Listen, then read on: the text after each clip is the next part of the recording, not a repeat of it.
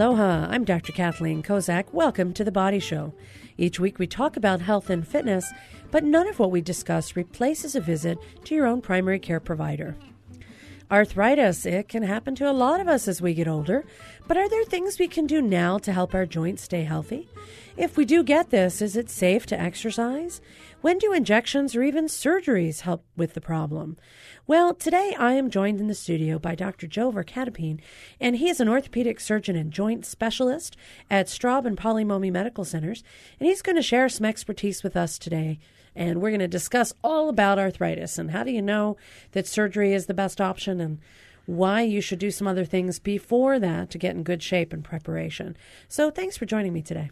Thanks for having me. Now, let's talk a little bit about arthritis. You know, I often tell folks arthritis is wear and tear on your joints. So if you're lucky enough to make it to be 90, you're probably going to have some wear and tear on your body. But there are certain conditions for which people might get this at a younger age. What are some of the risk factors for developing this arthritis? Well, certainly there's a genetic component, so it does tend to run in families to a certain degree. But certainly there's that aspect of wear and tear, like you're saying. You know, one of the analogies that I use is it's often like, you know, having the treads on the tire of your car, the cartilage in your joints, and, you know, the harder you drive the car, the quicker you wear the treads out. So, you know, if you're a person who's had a lot of small traumas or even big ones, you know, you're more likely to wear out, you know, certain joints, the joints that you're beating up the most, typically your knees and your hips. Now, those are also what we would call weight-bearing joints. So you might get arthritis of the wrist or the elbows, but you're not walking on those all the time. Exactly. So, yeah, that weight-bearing component definitely plays a big part. And, you know, people who have some damage, some underlying damage to the joints, if they continue to do kind of high-impact type of activities and really, you know, beat up on their joints, they can develop arthritis a bit quicker than they would otherwise. And it also means that if you're not at a good body weight for your body, that could also put you at risk of putting extra stress on those joints. Yeah, correct. The pressure in the joints certainly gets amplified in your hips and your knees and your weight-bearing joints in general. Every little bit of extra weight definitely amplifies in the joints and wears out the cartilage potentially quicker. Is there anything to that idea that when it's colder, your joints feel stiffer? Yeah, I hear that a lot. I don't know exactly what the mechanism is for that, but people who have arthritis tend to complain of that a bit, and it's a very common phenomenon. And I often feel like if you have arthritis of a part of your body, you know, one of the classic features is you might feel really stiff in the morning, but once you get yourself moving and you get going, maybe 10, 15, 20 minutes, it kind of loosens up a bit, like you, quote, warm up in a way. Yeah, you do. You know, that definitely is true. There's what they call a gelling phenomenon that occurs in the joints as you get up and get moving, the fluid starts circulating through the joint, and you know, that tends to loosen things up a bit. Kind of reminds me of the Tin Man. Way back from the Wizard of Oz, there was always getting oil in the joints, you know. So if somebody has trouble with arthritis, let's say that, you know, they're pretty certain that that's what they have, how does that differentiate in their symptoms from something like a tendinitis or a bursitis? Would that hurt so much when you get out of bed or hurt more as you start moving a lot? Yeah, you know, that's a good question. A lot of it, you know, has to do with kind of exactly where you're feeling the pain. You know, when it comes to your hips and your knees, which is primarily what I focus on. You know, the hips tend to be, if you're feeling the pain more kind of in the groin region, kind of more, you know, toward the center line of your body, that typically correlates more with our arthritis type pain. Bursitis, tendinitis, those types of pains are more kind of peripheral, more on the outside. And then the knees, a lot of people who have arthritis in the knees will complain of pain more kind of in the back of the knee or off to the sides. You know, the tendinitis around the knee or bursitis tends to be more kind of in the front of the knee, you know, directly, you know, over your lower part, the upper part of your shin bone. Location. Yeah, Yeah, exactly. It's all about where the trouble is. Yep. So when you have arthritis, one of the misnomers is that you can't exercise. So my knees hurt, and if I keep walking, it'll make my knees worse. But is that part of the therapy to strengthen the muscles? Yeah, so actually it is a common problem. People are in this predicament. Their joints hurt. They don't want to move around too much on them. They don't want to do any sort of weight-bearing exercises. And, generally what we recommend is more of a low-impact type of exercises, things where you're not, running or jumping or doing real deep squats, kind of doing things that get the joints moving without beating on them. And it can be challenging, but, I usually recommend things like gentle yoga or, Pilates, those types of things, or just kind of your own body's natural weight for exercising. I generally recommend, not using heavy weights when you're trying to, build up muscle, or even things like isometric exercises where you're not maybe moving the joint as much, but you're focusing on building up some strength without the movement. But the movement is key. It really does help to keep the joints moving. There does come a point, though, where, the arthritis is so severe that really any type of movement is going to cause you problems, and that's where people tend to see me. Yeah, the surgeon. So if somebody were to have mild arthritis, let's say, and they want to work and do some activities, if they were to go to the gym, should they consider things like recumbent bikes or exercise bikes? I kind of think if you have weight-bearing joint issues, then it might be good for you not to do a lot of fast pedaling on an exercise bike, for example. But if you're sitting and so your weight's supported by, your butt or your okole, then you're not putting all that weight on your hips and your knees. So maybe potentially you could ratchet up the tension, really work on the muscle element of those areas of your body, kind of take away from the constant repetitive strain. Yeah, is that something people could do to try and help themselves? Yeah, anything that's not putting very, very high pressure through the joint. Yeah. So oftentimes a lot of patients will say that they'll enjoy exercising in a pool, for instance, swimming, things where you're moving the joint, but you're not really repetitively pounding on the joint. I think swimming is one of the best exercises in general. Exactly. And we are on an island, so we have a lot of opportunity. Although it's been a little cold recently, so I understand that. But there are heated pools, too. A lot of communities have access to that. So another option is the swimming, the exercise in water. So, you're floating. And that's great because then you can really get that stretch without necessarily having that impact to the joint itself. Exactly. Now, you've alluded to the fact that if it gets severe enough, then they need to see a surgeon. What are some things people should do? If we were to think about joint surgery as the end result of dealing with arthritis of your joints, what are some of the things people can do early on? So we talked about some exercise. Are there roles for over-the-counter medicine, and at what point do people intensify that to go on prescription medicine?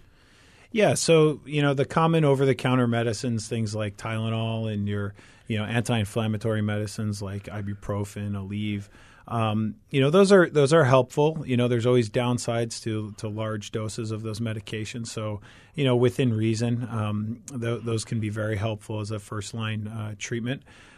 Physical therapy tends to be helpful for early on in the disease. Excuse me. Again, the idea of getting the joint mobilized. A lot of people will have contractures around in and around the joint. Part of the inflammatory process is causing inflammation on the inside of the lining of the joint, and that can lead to some irritation and difficulty with moving. So, getting that joint mobilized through that can be helpful. Can decrease the symptoms as well. And then you start getting into, as the disease progresses and the symptoms are worse, we start looking again for more kind of immediate symptomatic relief, like injections can be helpful, but they're usually short term, and they're not going to stop the disease progression at that point. All right, I'm Dr. Kathleen Kozak here in the studio with Dr. Joe Verkatapine. He is a orthopedic surgeon and joint expert at Straub and Polymomi Medical Centers.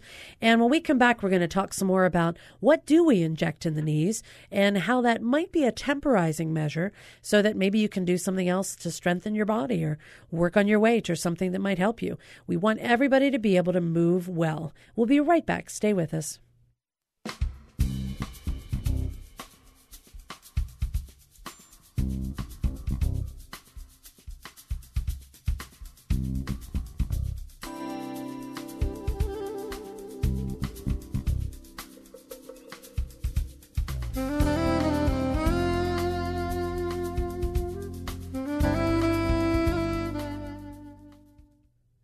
Welcome back to The Body Show. I'm Dr. Kathleen Kozak here in the studio with my orthopedic surgeon and joint specialist buddy, Dr. Joe Varkatapine. He works at Straub and Polymomy Medical Centers, and he is an expert in joint replacement, particularly of the knees and the hips. Now, right before the break, we were talking a little bit about the different types of arthritis and what sort of treatment options are available out there, including some over-the-counter medicines and some physical therapy, which I'll be honest, I've never had a patient come back to me and say physical therapy didn't help them even a little bit. It's one of those areas where I really do see if people do the exercises on their own and participate fully with the therapy, they do show improvement, and that's ideal. Yeah, absolutely. Early on in the disease process, it's definitely helpful if there's still some cartilage left in the joint and they're physically up to it. Absolutely, it does help. There does come a point though where it when it's really bone on bone and can't do that anymore. Severe, PT is of limited value at that point. But definitely, the first line is to get the joints mobilized and participate in some PT. Now, you mentioned injections. What sort of things are we injecting? Well, right now, probably the two most common things for arthritis are corticosteroids or steroid injections, and then viscosupplementation, which is we call them lubrication shots, layman's terms. But those are probably the two most common things. There are some kind of more experimental things going on, like stem cell and prolotherapy, those types of things. But the mainstays right now for injectables are steroids and viscosupplementation. So what would make somebody choose one over the other? I mean, as an orthopedic specialist, if you see somebody coming into your office, is one of those stronger, better, longer lasting, or is it one of those things where it's like personal experience? Well, unfortunately, neither one of them will really give, a curative type of response, but it comes down to usually how severe the disease process is. People who are more kind of further along in the disease process, or they have an acute episode of pain relating to that, tend to be a little more responsive to steroids. Those though are not always effective. Once you get to the point where it's just bone on bone. Too not much you can do. There really isn't, and they will be limited in effectiveness. The viscosupplementation is somewhat controversial now. There have been some studies and that kind of go both ways on it. I find it's still useful early on in the disease process, and some patients will benefit from it, but it's not a one size fits all by any means. So it really depends on where the patient is in the progression of their arthritis and what are their symptoms and what is their level of functioning. So it sounds like it's kind of a combination personalized approach to figuring out could these shots help them temporarily. And I guess at a certain point, all roads of bad arthritis lead to looking at surgical options. So when we think about surgery for joints, let's talk about knee first and then we'll talk about hip. The actual idea of replacing the knee joint is that you're going to add some mechanical element to allow somebody to walk without the pain. Without getting too descriptive, what is the process of surgery? What is the idea, and how is that something that's going to help somebody to mobilize and walk better? Right. So the main problem is that the cartilage is worn down, and the cartilage, you can think of it as kind of a buffer. It's protecting the nerves that are in the bone, and then as the disease is very far along, a lot of times the bone is actually being affected. It's eroding, or it's become the architecture of the bone is changed. So the idea of a knee replacement is essentially it's kind of a misnomer. It's more of a resurfacing, or like a cap on a tooth. Essentially, you're removing that thin layer of the bone at the ends of the bones with that damaged cartilage, and then putting a cap on it. In the case of a knee, it's usually a metal over both ends, and then a piece of plastic between them. And the idea is that's going to also restore some of the defects and the misalignment that comes in a knee as a result of the arthritis. So ultimately, that by doing that, you'll take away the pain from those stimulated nerves in the bone. So then somebody would be able to hopefully do more of their walking or whatever their activity is that they enjoy. Could help them with mobility and help them feel better and decrease some of the pain. Now, it's not an easy procedure. I mean, these days, it used to be that you'd be in the hospital for days. Now you can actually do it as an outpatient. Yeah, absolutely. We've come a long way in terms of the way the procedure is done. We're using less invasive techniques. I don't like to throw the word minimally invasive around with a knee replacement or a hip, because it really does involve a significant amount of surgery. But the process has evolved to the point where we are using these less invasive techniques. We're using new types of blocks for nerve blocks for the pain, and then we have a very kind of evolved physical therapy process now, where we have patients up and walking right away after their surgery, and it's gotten to the point where patients they can go home the day of surgery if they meet certain criteria, and they actually do very, very well. And like I always joke with a lot of my patients, it's nothing like sleeping in your own bed.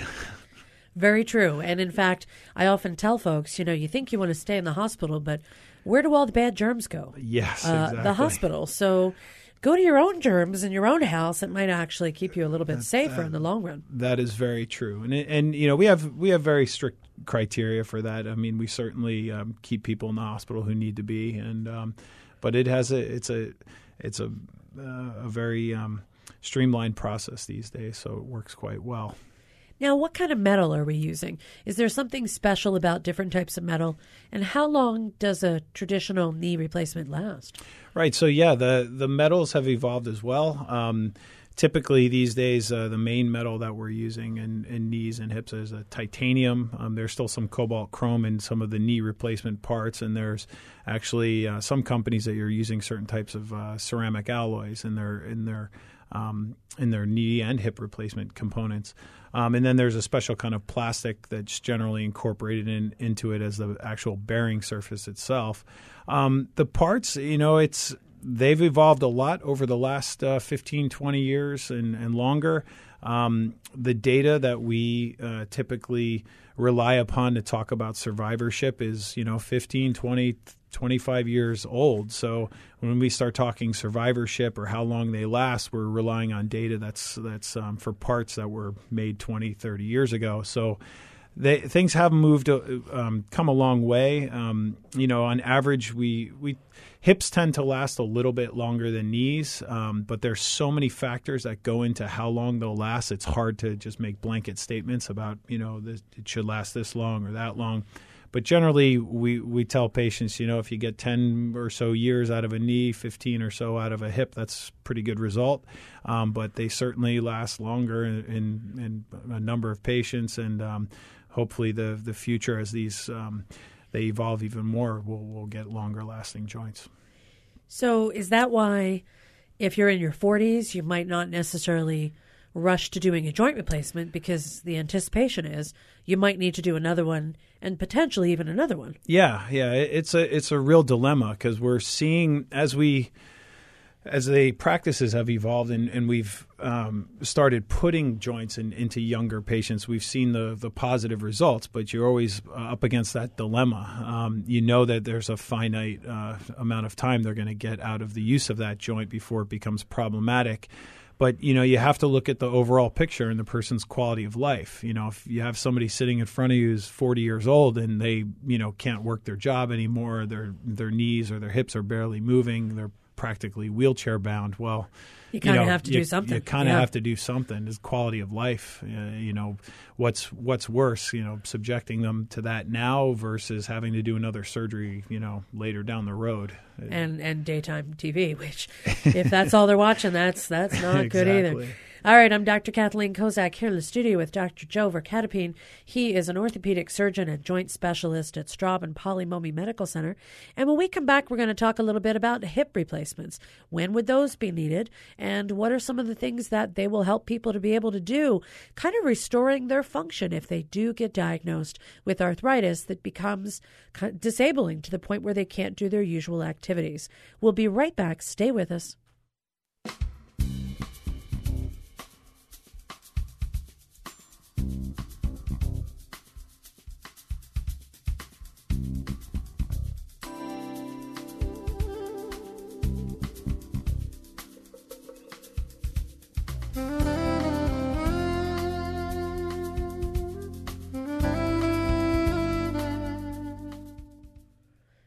Welcome back to The Body Show. I'm Dr. Kathleen Kozak, and I'm here in the studio with Dr. Joe Verkatapine. He is an orthopedic surgeon specializing in hips and knee replacements, and he works at Straub and Polymomy Medical Center.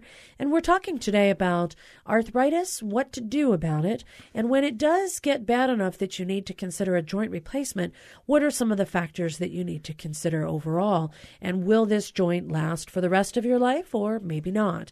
Now, right before the break, we talked a little bit about knee replacement. And you can do it when you're younger if otherwise you're subjected to just, sitting around at home and not able to get around. When you do revisions or replacements of a replacement, how much more difficult of a surgery is that? They can be very challenging. Sometimes you get lucky and they're not so bad, but there definitely is quite a bit more planning involved and more time usually because you have to remove the old components and you have to do it in a very safe manner. And sometimes they're kind of stuck to the bone in certain ways, and you have to remove them very, very carefully. And but for the most part, that's why you train in this type of subspecialty.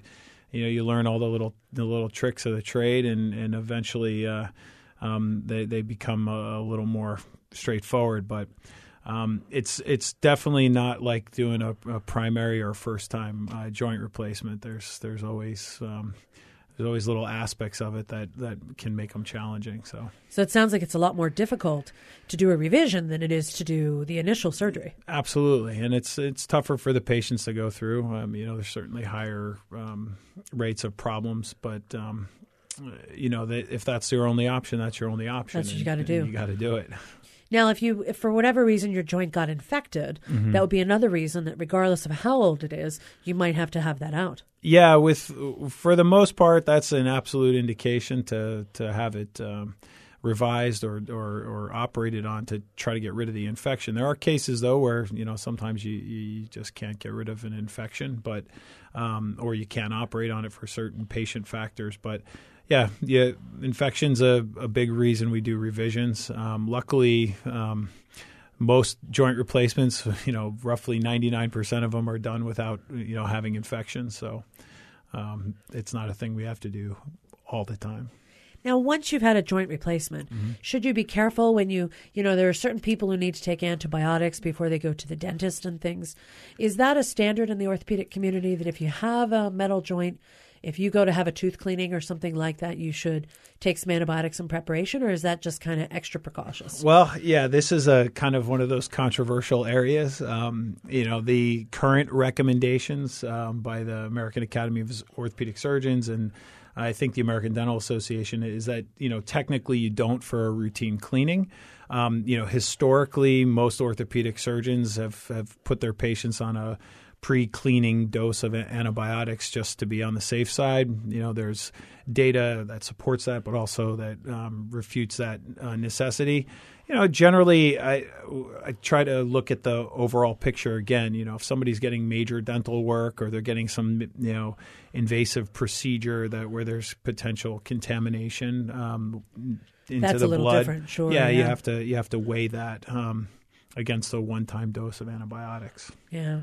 Now, hip replacements, that's a different joint, but it's a very similar process to what you would do with the knee. It's a slightly different, it's like a ball and socket joint. It's a different mechanical type of joint itself.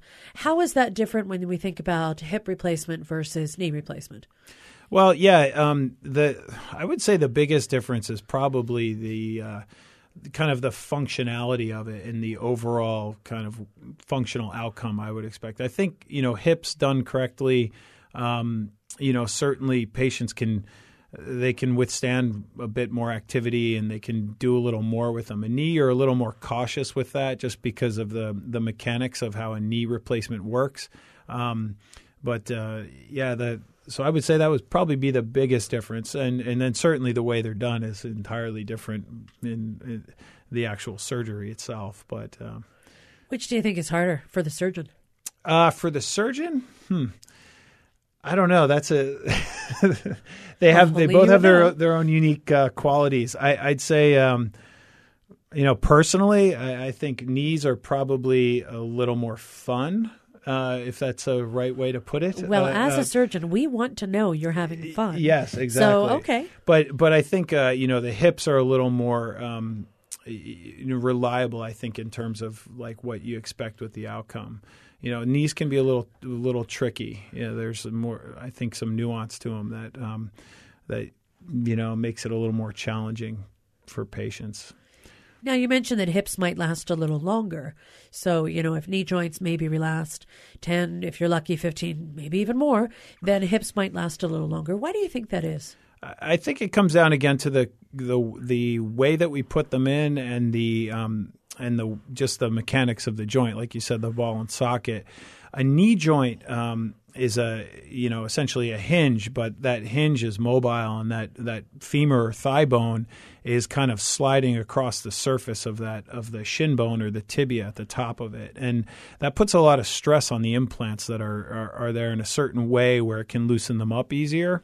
The ball and the socket way that a hip joint is it's without getting into too much detail, it's just the compressive forces there allow the joint not to have all that shear force, and I don't want to belabor physics was not my strong point, so that's good. But yeah, it's just the parts don't loosen up as easy as I'd say a knee replacement, if that's a way to put it. Well, and the other reason somebody might have a hip replacement might be a bad hip fracture. If it can't be pinned, maybe they need to have a replacement. Yeah, so there's the blood supply in the hip is such that when the hip becomes broken in a certain way, it can damage that blood supply, and then you worry about it healing properly if you were to just try to fix it with hardware, pins, screws, whatever you were doing. So, yeah, there has been a trend towards more hip replacement, total hip replacements, even especially in the semi-younger, more active population when those fractures occur and they're very shifted or displaced.